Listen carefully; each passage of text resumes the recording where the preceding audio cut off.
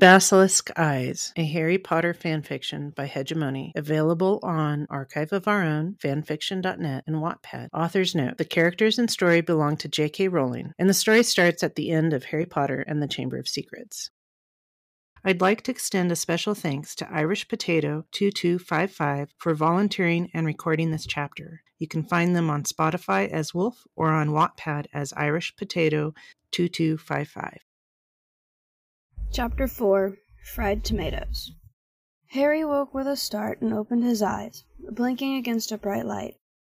He closed them quickly again. It was too bright. Something had woken him up, he realized. A loud noise. Then he heard Hagrid's booming voice, except he was clearly trying to whisper. "How is Harry doing?" "He's sleeping," Madame Pomfrey hissed. Harry grimaced. Not anymore, he thought. "Hiya, Hagrid." Harry sat up and groggily called out to his big friend. Then he tried to look around the room to see if he was waking anyone up, but he could barely open his eyes against the bright light, and he remembered. He hadn't seen anything since his encounter with the basilisk. Well, not much anyway. Just bright lights and shadows. Today we'll get it sorted out. Madame Pomfrey will talk to the healers at St. Mungo's and find someone who knows what to do. He swung his legs out of bed and felt around with his feet for his slippers. Not finding them, he located his wand and muttered the slipper spell. He tried to open his eyes again and decided just to keep them closed. Hagrid's steps shook the floor as he approached Harry, and he heard him settle onto the bed next to his. "How you doing, Harry?" Hagrid asked. "Why you got your eyes closed?" "It's too bright in here to open them," Harry stated, turning towards Hagrid. It occurred to him that he must be looking right at Hagrid's belly, so he angled his head up a bit to line up with Hagrid's face. "Oh yeah, I heard you got venom in your eyes," Hagrid said. "But wait, does this mean you can see again? You can see the sunlight coming through the windows?" "Nah," said Harry. Harry made a calming motion with his hands. "It was like this yesterday, too. I could see some lights and really bright lights hurt. But I can't see anything except the light. People kept lumosing their wands in my face yesterday." Talking about his lack of vision made his stomach seize up, so he cast around for another subject. "So you were released?" "Yeah," Hagrid said. "I bloody hate that place." "Wizard prison?" Harry asked.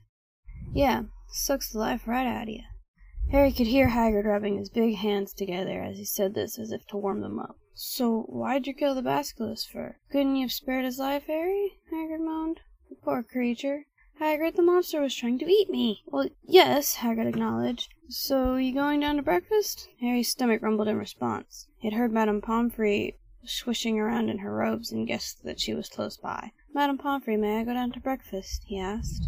Her clipped footsteps approached him, and he turned his face towards her, but kept his eyes closed. "Yes, Harry, we'll be going to St. Mungo's at 7:50 a.m. I set up an appointment. Hagrid can take you down to the Great Hall for breakfast. Then you need to be back here so that we can flue from the fireplace at 7:45 a.m. What time is it now?" "It's 6:25 a.m. on Monday. You slept through Sunday," she said. "Your clothes are cleaned and folded at the end of your bed. You were missing a sock, so I duplicated the one you had.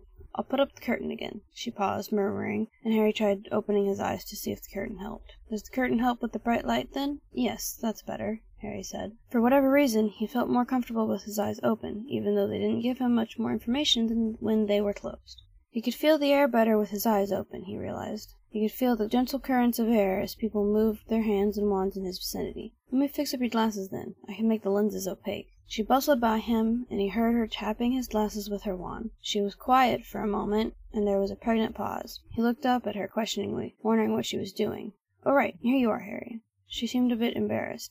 He realized she must have been holding them out to him. He grasped them and put them on. He was glad to have his glasses back on, as he always felt a bit naked without them. He rose and went to the end of his bed, felt around for the curtain opening, and stepped into the corridor to see if the opaque lenses helped with the intense sunlight. He was relieved that they did. "That's great. Thanks, Madame Pomfrey."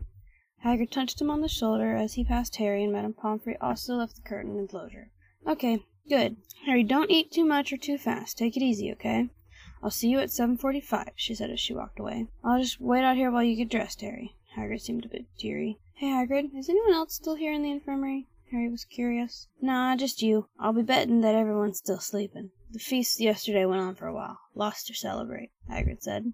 Harry went back through the curtain to his bed, found his clothes. It took him a bit longer than normal to put them on, but once he stopped thinking too hard about it, it was easier. He realized he just needed to pretend that he was getting dressed in the dark to sneak around the castle in his invisibility cloak. That brought a smile to his lips. Okay, I'm ready, but can you take me to the loo? Sure, Harry. It's right over here. Hagrid turned Harry by his shoulders and shoved them forward. Harry stumbled and then found his footing and started walking forward until his outstretched hand found the door. He was glad it was a small bathroom, and he was able to find his way around pretty easily. Harry got a little unnerved, though, when he wondered if Moaning Myrtle was watching him from the U-bend. He didn't like the idea that people could watch him and he wouldn't know it.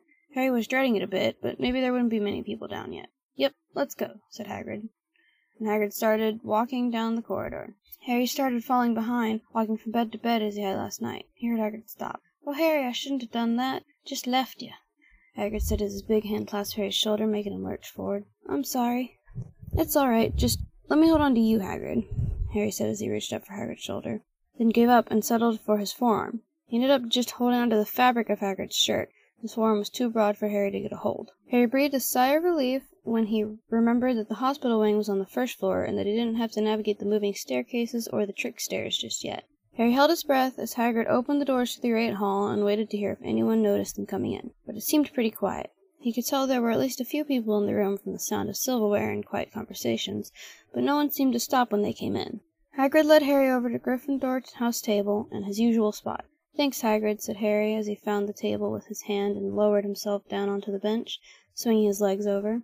You all right here, Harry? Hagrid asked. I'll be heading up to the high table. Yeah. Is anyone else at the Gryffindor table? Harry asked. No, just you. Though Percy's sitting at the Ravenclaw table with that prefect who was petrified. Not many other folks down here. Like I said, they'll be lying in today. Harry nodded and listened as Hagrid clumped towards the high table. Harry waited for a second and listened for the pop of breakfast magically appearing on the table before him. He felt around for his plate and silverware, then carefully slid his hands forward on the table to locate the dishes. He could smell bacon and kippers and tried to discern other foods by their odors, but the kippers were drowning out all other aromas.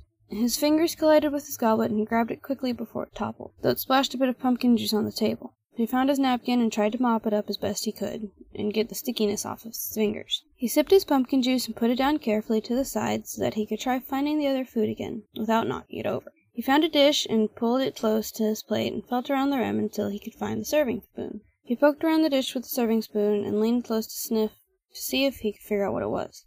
It smelled like fried tomatoes. He tried to spoon one onto his plate, but it kept slipping off the spoon. He finally gave up and shoved it back. Casting around for another dish, he found the bacon and gave up trying to use the tongs to get a couple pieces, and just fished them out with his fingers, hoping no one was looking. Next, he found toast. He wasn't willing to try getting the fried tomatoes again, and settled on plain toast.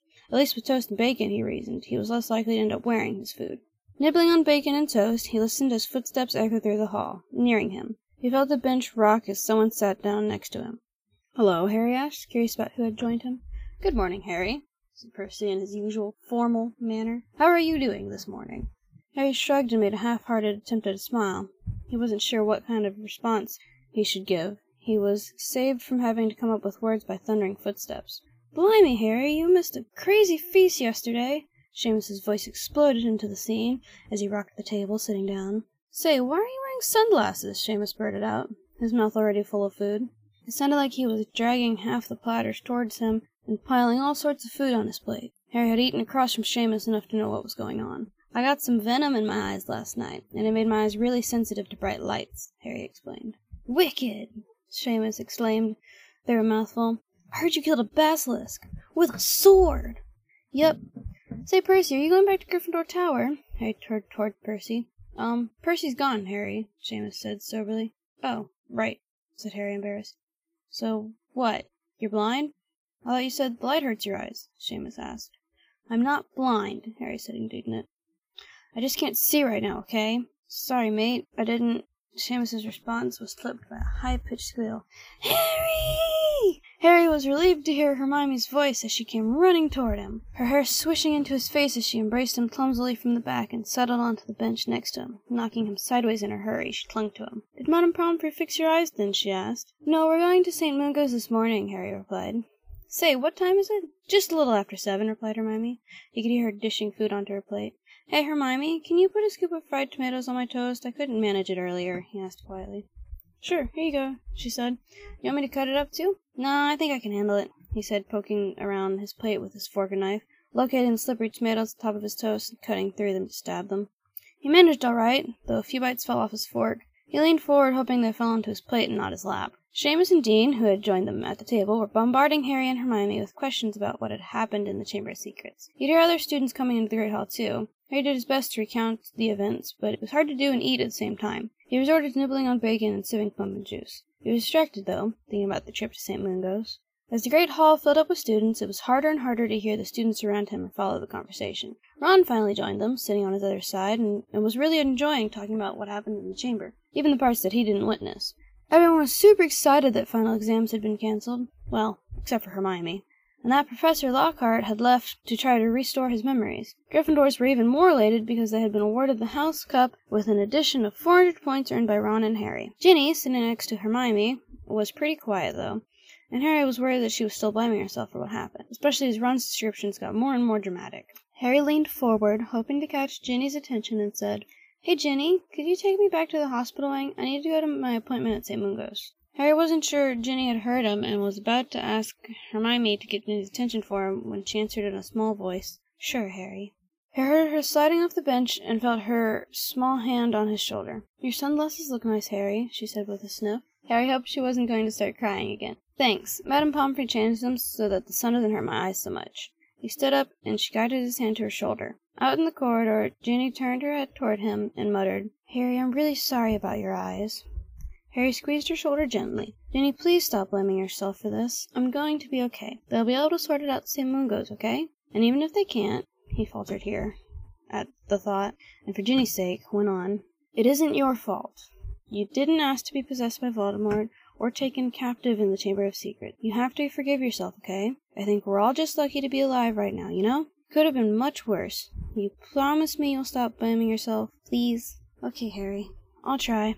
But if they can't fix your eyes, it's going to be really hard," she said. They had stopped, and Harry guessed it was because they were outside the door to the hospital wing. He pulled Ginny into a clumsy hug. "I was scared we'd lost you, Ginny. I'm glad you're okay." "Thanks, Harry," she said, and pulled the door open.